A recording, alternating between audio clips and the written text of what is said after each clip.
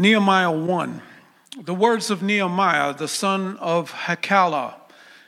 In the month of Kislev, in the 20th year, while I was in the citadel of Susa, Hanani, one of my brothers, came from Judah with some other men.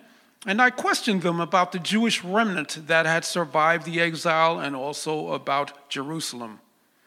They said to me, "Those who survived the exile and are back in the province are in great trouble and disgrace. The wall of Jerusalem is broken down, and its gates have been burned with fire." When I heard these things, I sat down and wept. For some days I mourned and fasted and prayed before the God of heaven. Then I said, "Lord, the God of heaven, the great and awesome God who keeps his covenant of love with those who love him and keep his commandments, let your ear be attentive and your eyes open to hear the prayer your servant is praying before you day and night for your servants, the people of Israel. I confess the sins we, Israelites, including myself and my father's family, have committed against you. We have acted very wickedly towards you. We have not obeyed the commandments, decrees, and laws you gave your servant Moses, which are, remember the instruction you gave your servant Moses, saying, if you are faithful, I will scatter you among the nations. If you are unfaithful, thank you, please. I will scatter you among the nations. But if you return to me and obey my commands, then even your exiled people are at the furthest horizon. I will gather them from there and bring them to the place I have chosen as a dwelling for my name. They are your servants and your people, whom you redeemed by your great strength and your mighty hand. Lord, let your ear be attentive to the prayer of this your servant and to the prayer of your servants who delight in revering your name. Give the servant success today by granting him favor in the presence of this man. I was cupbearer to the king.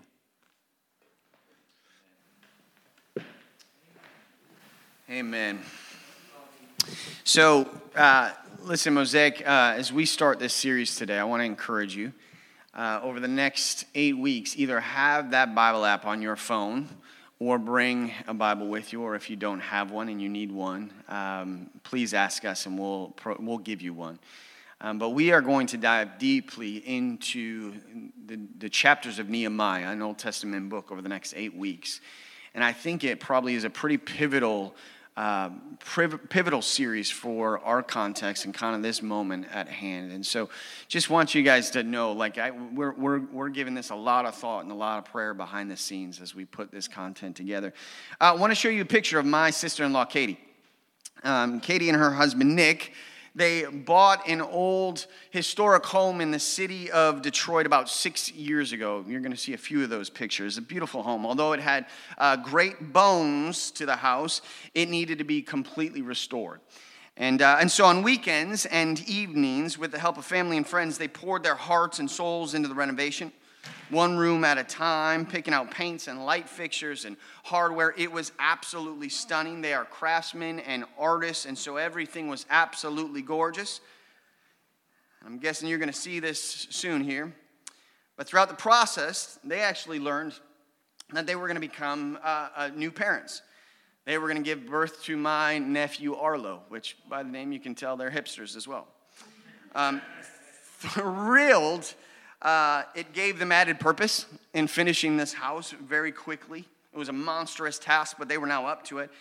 And when she was about 6 months pregnant, ready to go into her last trimester, with only one bedroom left to complete, I'll never forget the text that my wife Amanda got from her, that the house was actually on fire. And it wasn't exactly her house, but her neighbors. Her neighbors was engulfed in a roaring blaze, and once the firemen that were at the scene realized that home was a lost cause, they then turned towards Katie's house, desperate to save it. But as the roof of her home caught, she stood in the street, pregnant, watching as her dreams just quite literally up in smoke. It was devastating.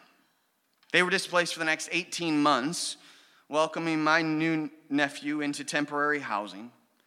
They were learning how to be parents while unsure of what to do with all that just happened. They were trying to figure out if they could get insurance, why insurance was being so stubborn with them. They faced this enormous and daunting task of rebuilding.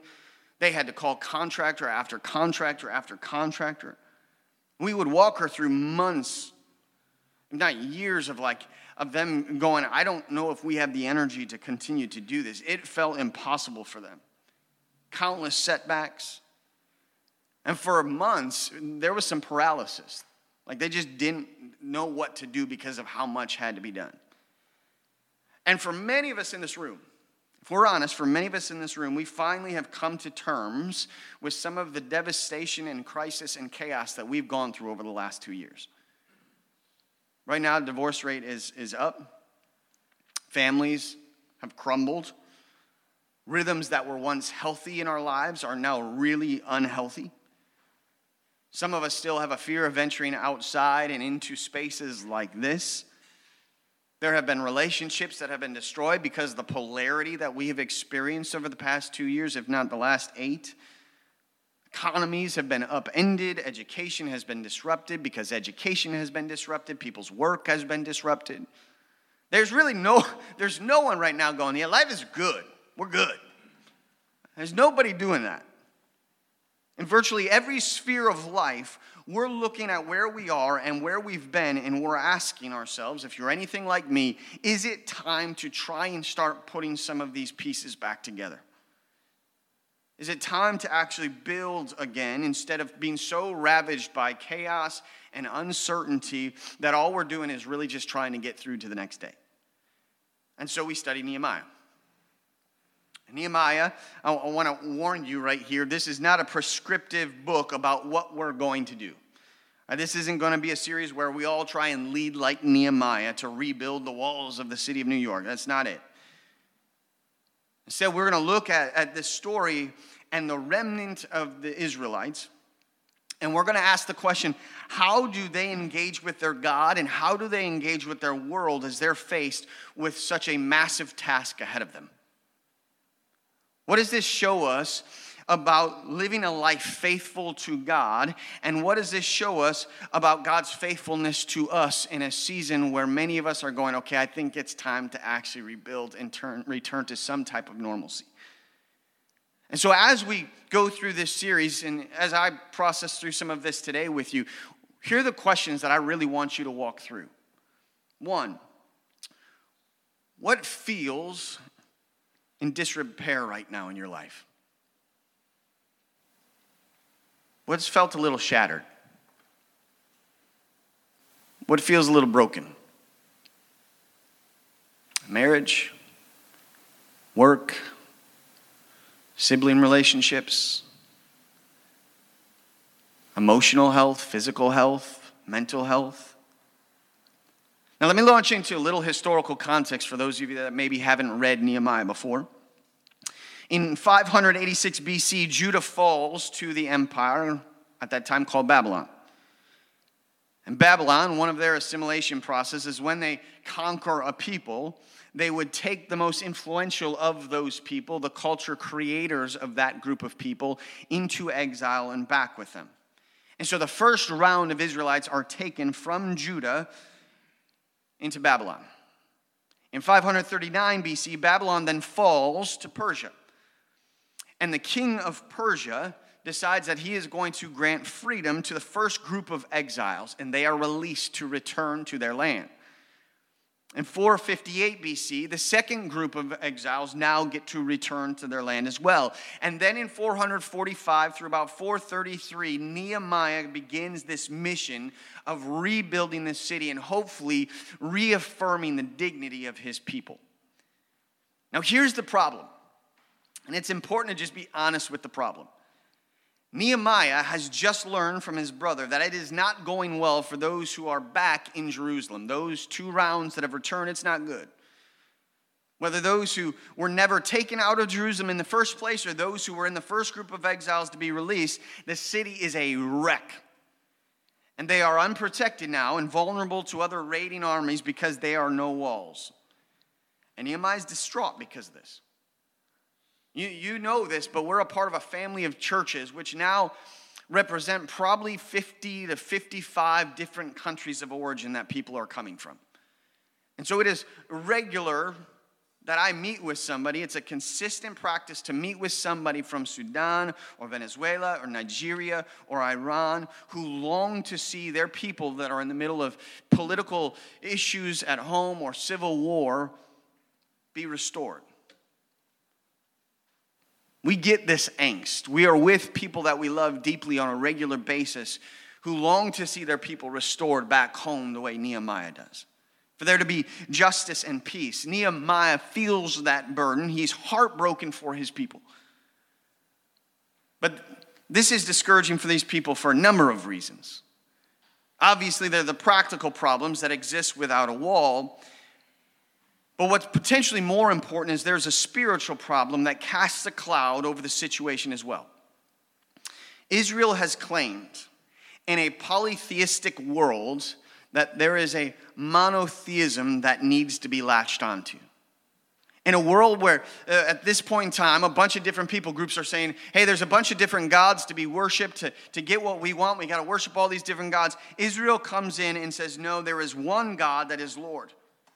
And they claim to the nations now that they know him, that God cares for them as people, and that God has their best interests in mind. And so what's happening right now to Nehemiah is Nehemiah knows this doesn't just look bad for our people in the short term if this doesn't turn around. What does this say about our God to the global viewership of what's happening? A God we have actually claimed to be both powerful and personal. What is every reigning country around us about to think? And so Nehemiah understands this. There's a theological problem. There's the personal problem because these people are his kin. They're unprotected. But there's this also bigger theological problem. How is God actually going to fulfill his covenantal promises if every nation laughs at the way he cares for his people? How is that going to work? What type of testimony is that going to give to the watching world? And so Nehemiah begins to pour out his emotion and his anguish about that situation at hand. Now, this is the opportunity for us to ask the question ourselves. When we look at the rubble around us, are we as honest as Nehemiah? As we say often at Mosaic Church, God loves you so much, he will only meet you where you really are. Not where you could be or should be, but where you really are. Are we honest about the rubble in our marriages? Are we honest about the rubble in our singleness? Or in our parenting? Or in our physical unhealth? Are we honest about the rubble there? My sister-in-law and her husband Nick had to deal with the rebuilding of their home, and they had to go through and account for everything. They had to catalog and mourn every light switch and every rug and every article of clothing and every piece of furniture. This was part of the process. They had to get very honest as they surveyed the scene of rubble. And this is what Nehemiah does when in verse 4 he says, when I heard these things, I sat down and I wept. I wept. For some days I mourned and I fasted and I prayed before the God of heaven. A central piece of rebuilding our lives is acknowledging where we truly are. We cannot get where we want to be unless we first acknowledge where we're starting from, which brings me back to the question, what is broken? What is shattered? What needs to be repaired right now? What rhythms have gotten off? Where is your normal not that normal, right? You've chalked it up to normal now, but it's not. Now, some of you, essentially, you can actually turn me off now at this point. You can stop listening because that is exactly where you need to spend some time over the next few weeks. You just need to get to the bottom of it. What area of my life needs to be repaired right now? This is the problem. But then there's the prayer. See, after we diagnose problem, then what? Where do we go? Where do we go? Who do we go to? What do we do? And I would actually venture to say that people, when they identify problems, usually tend to go to a few different places. We have a few different responses as our default mode as people. For some of us, we just numb things right away. We downplay it. We say it's not that bad. The past is the past. We compare it with somebody else's deal, which is way worse. So let's pretend we're fine and move on. Other people will just go straight to despair. This is the end. It's never going to get any better. Everything has gone to hell. Like, have you seen the kids these days? Like, it's all disaster. Economy, disaster. Weather, disaster. It's just despair, despair, despair. But thirdly, there's those of us like me that we pull up the bootstraps, right? Which I don't even really know what bootstraps are, but we pull ourselves up by them. Right? We get to work, we overachieve, we strive, we go, we got this, I can do this, I can fix it. We just go right away to, yes, that's a problem. My wife hates this because we'll identify a problem in our marriage, there'll be conflict, and I look at her and I go, how do you want me to fix it? And she's like, I don't want you to fix it. I want you to sit in this and feel what I feel for a little bit here. What's your tendency? Which way do you tend to lean? Now, here's what's important. This is important. Understanding those three temptations, ironically, they all point to an unhealthy view of God's power and an unhealthy view of our agency as people. See, we either think that God will do nothing or that God will do everything, which means that we will do everything or we will do nothing. Either one, God is some distant deity that really doesn't care about anything, and so I have to jump into control and strive and do, or God is some weird manipulative micromanaging puppet master. And because he is orchestrating every single step for us, I don't have to do any of it. But here's what we can learn from Nehemiah. He brings this raw emotion to God in prayer, and in prayer, he remembers three specific things. Okay? One, he remembers God's position. He says, O Lord God of heaven. He identifies right away where God is. This is the God of heaven, meaning he is over all things and has a perspective that Nehemiah does not have. He takes his problem and he moves it into prayer. And part of this prayer is just acknowledging God's position. But it's not just God's position. Secondly, it's God's power. He says, God, you are the great and awesome God, all-inspiring, the weightiest being. This is creator of the God, the one who hangs the planets into the sky, who sculpts the seas and moves the mountain. He is awesome and powerful. He remembers this. And then thirdly, he remembers God's promise. You are the God who keeps covenant and steadfast love, Nehemiah prays, with those who love and keep his commands. And then after he remembers these three things, he asks God, and this is so good, he asks God to be like God. He says, God, I just want you now to act out of who you say you are. I want you to act out of your position. I want you to act out of your power. I want you to act out of your promises. My son Judah right now, he's getting close to 6 this November. And the other day, he looked at Amanda, my wife, and he said, hey, Mom, can I get a bird? And she was like, no. He's like, come on. She's like, no, we have too many humans in this apartment and too many animals already. There's no bird. It's not happy. He goes, what if I'm older? She's like, we can talk then. When? She's like, well, older boys have to be out of the house before we can even have this conversation. He's like, so 6 years? She's like, 6 years, yes. You talk about a bird in 6 years. He leaves, comes back into the room 5 minutes later, and he has a piece of paper. And he goes, hey, Mom. And she's like, yeah. He's like, can you write down what you said on that piece of paper? And she's like, what are you talking about? She's like, just what you said. Like, can you write that down for me? And Amanda just gets this kind of smile on her face and looks at me, and she's like, what is he doing? And he's like, just write it down, Mom. Just when I'm 12, I can get a bird, and just write that down. I just want to remember it. She says, all right, and she starts laughing and writes it down, and then he goes, can you sign your name, Mom, right at the bottom? Amanda's just like, oh my gosh, she's getting contractual with me. What's wrong with this kid? But this is what Nehemiah is doing, right? Nehemiah is going, God, you said this is what you're like. And I want you to act out of what you have said you are like now.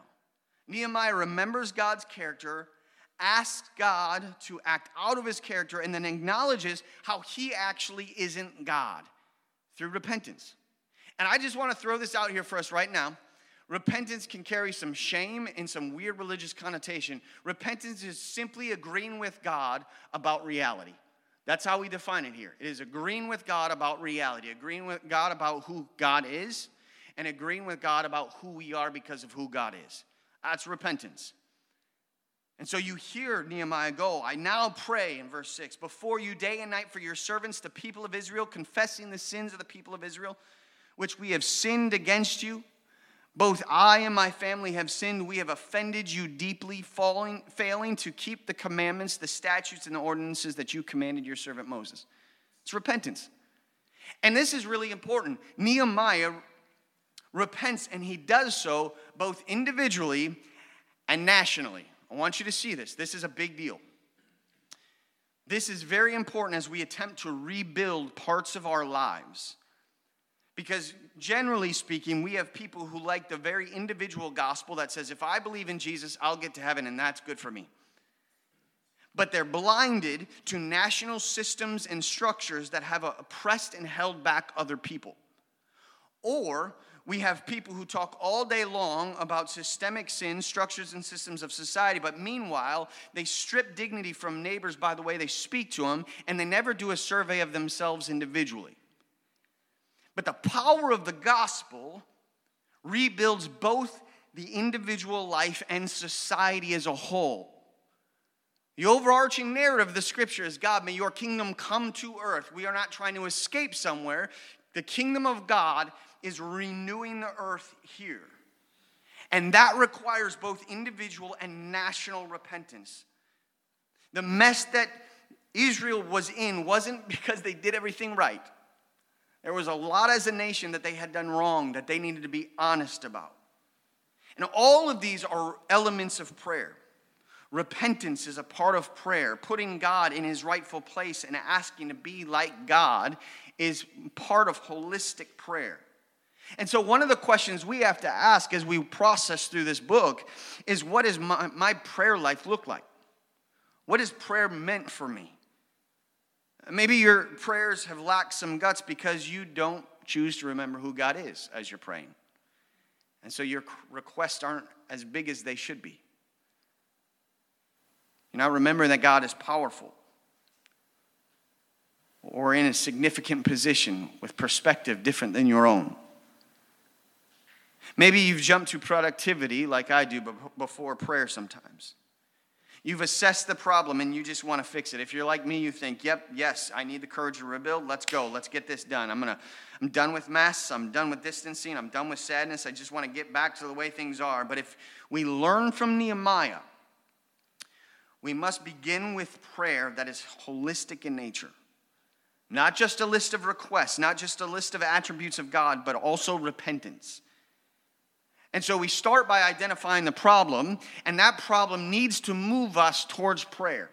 You're going to want to go to a bunch of different places when you get honest about your problems, but if we're looking to Nehemiah as a model, and Jesus as well, we then move to prayer. But that prayer will inevitably lead us to productivity. Problems lead us to prayer, and it's the prayer that will always lead us to productivity. And so we'll end here in the next few minutes, but it's important to note that many of you know that Nehemiah is part of the Old Testament. And thus it's functioning out of, Bobby uses this language a lot, but it's functioning out of the Old Covenant. This is a covenant or a promise that says, I will bless you if you uphold this way of being. I protect you if you follow through on your part of the bargain. My promises are upheld by your righteous production. But what we will return to almost weekly throughout this series is that Nehemiah, though he got some stuff done, completely misses the mark as a godly leader. By the end of this book, we are going to find that though God promises a borderless kingdom that blesses all nations, tribes, and tongues, Nehemiah still walls off this city, casting those different than he aside.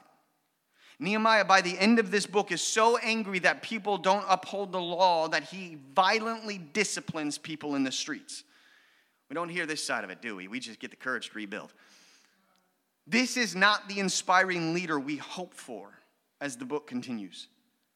But this is what happens actually throughout most of the Old Testament. If you actually read it with Moses and Adam and Eve and Noah, you get these epic figures. You're like, yeah, I should model my life after them. And then halfway through their story, you're like, no, I should not model my life after them.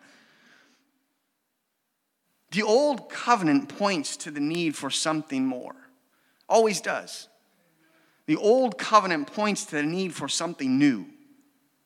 And so the cupbearer that attempts to rebuild what was is written about to point to one who will bear a different cup, making all things new by passing what was to create something even better. A borderless kingdom where all will be blessed and sit down with the one who made them and loves them.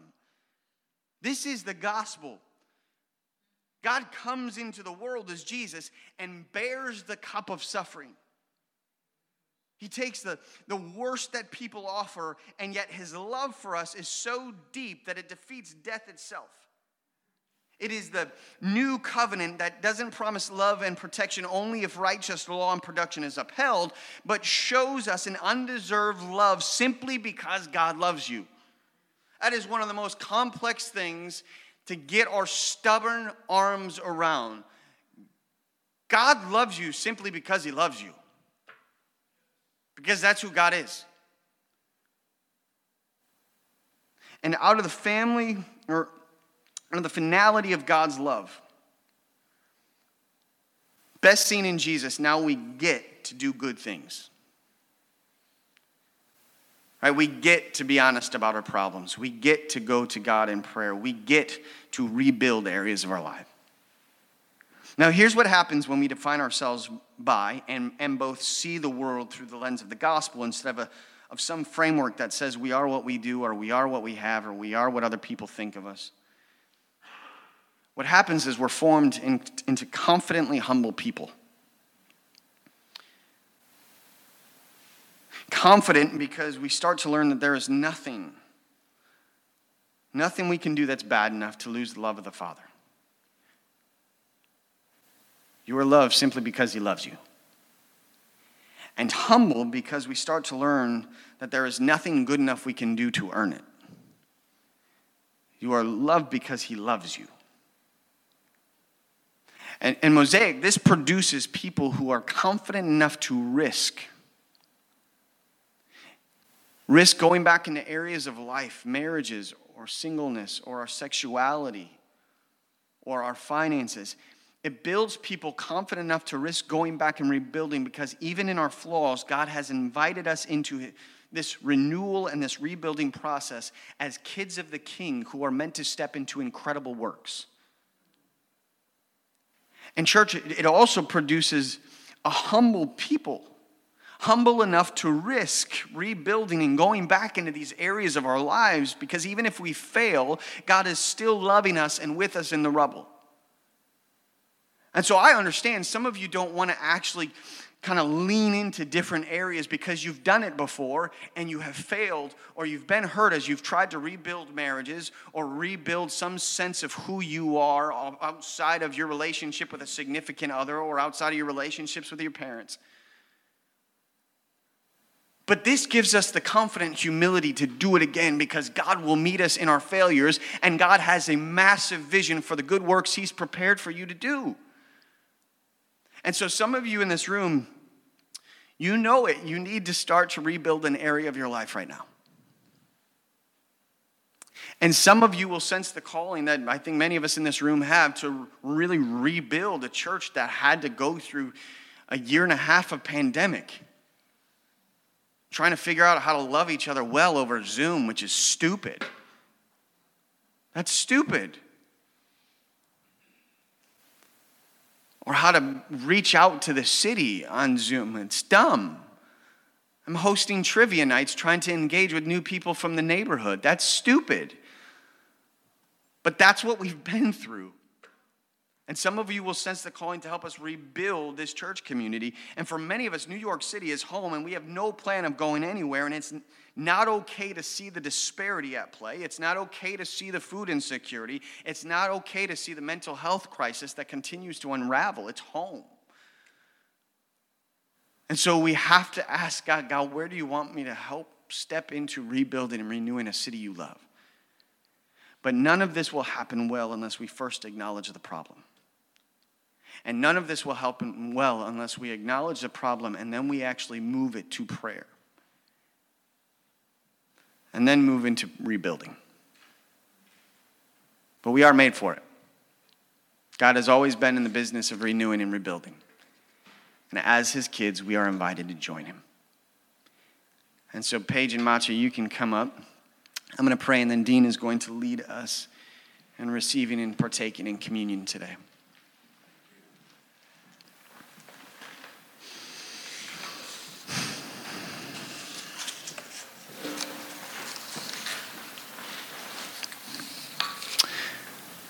Father,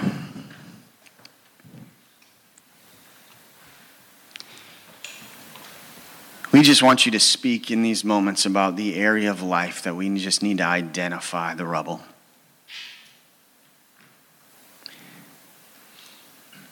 Irony is not lost on us as to what weekend we are starting this series. You continue to build things from the ashes and bring life out of death.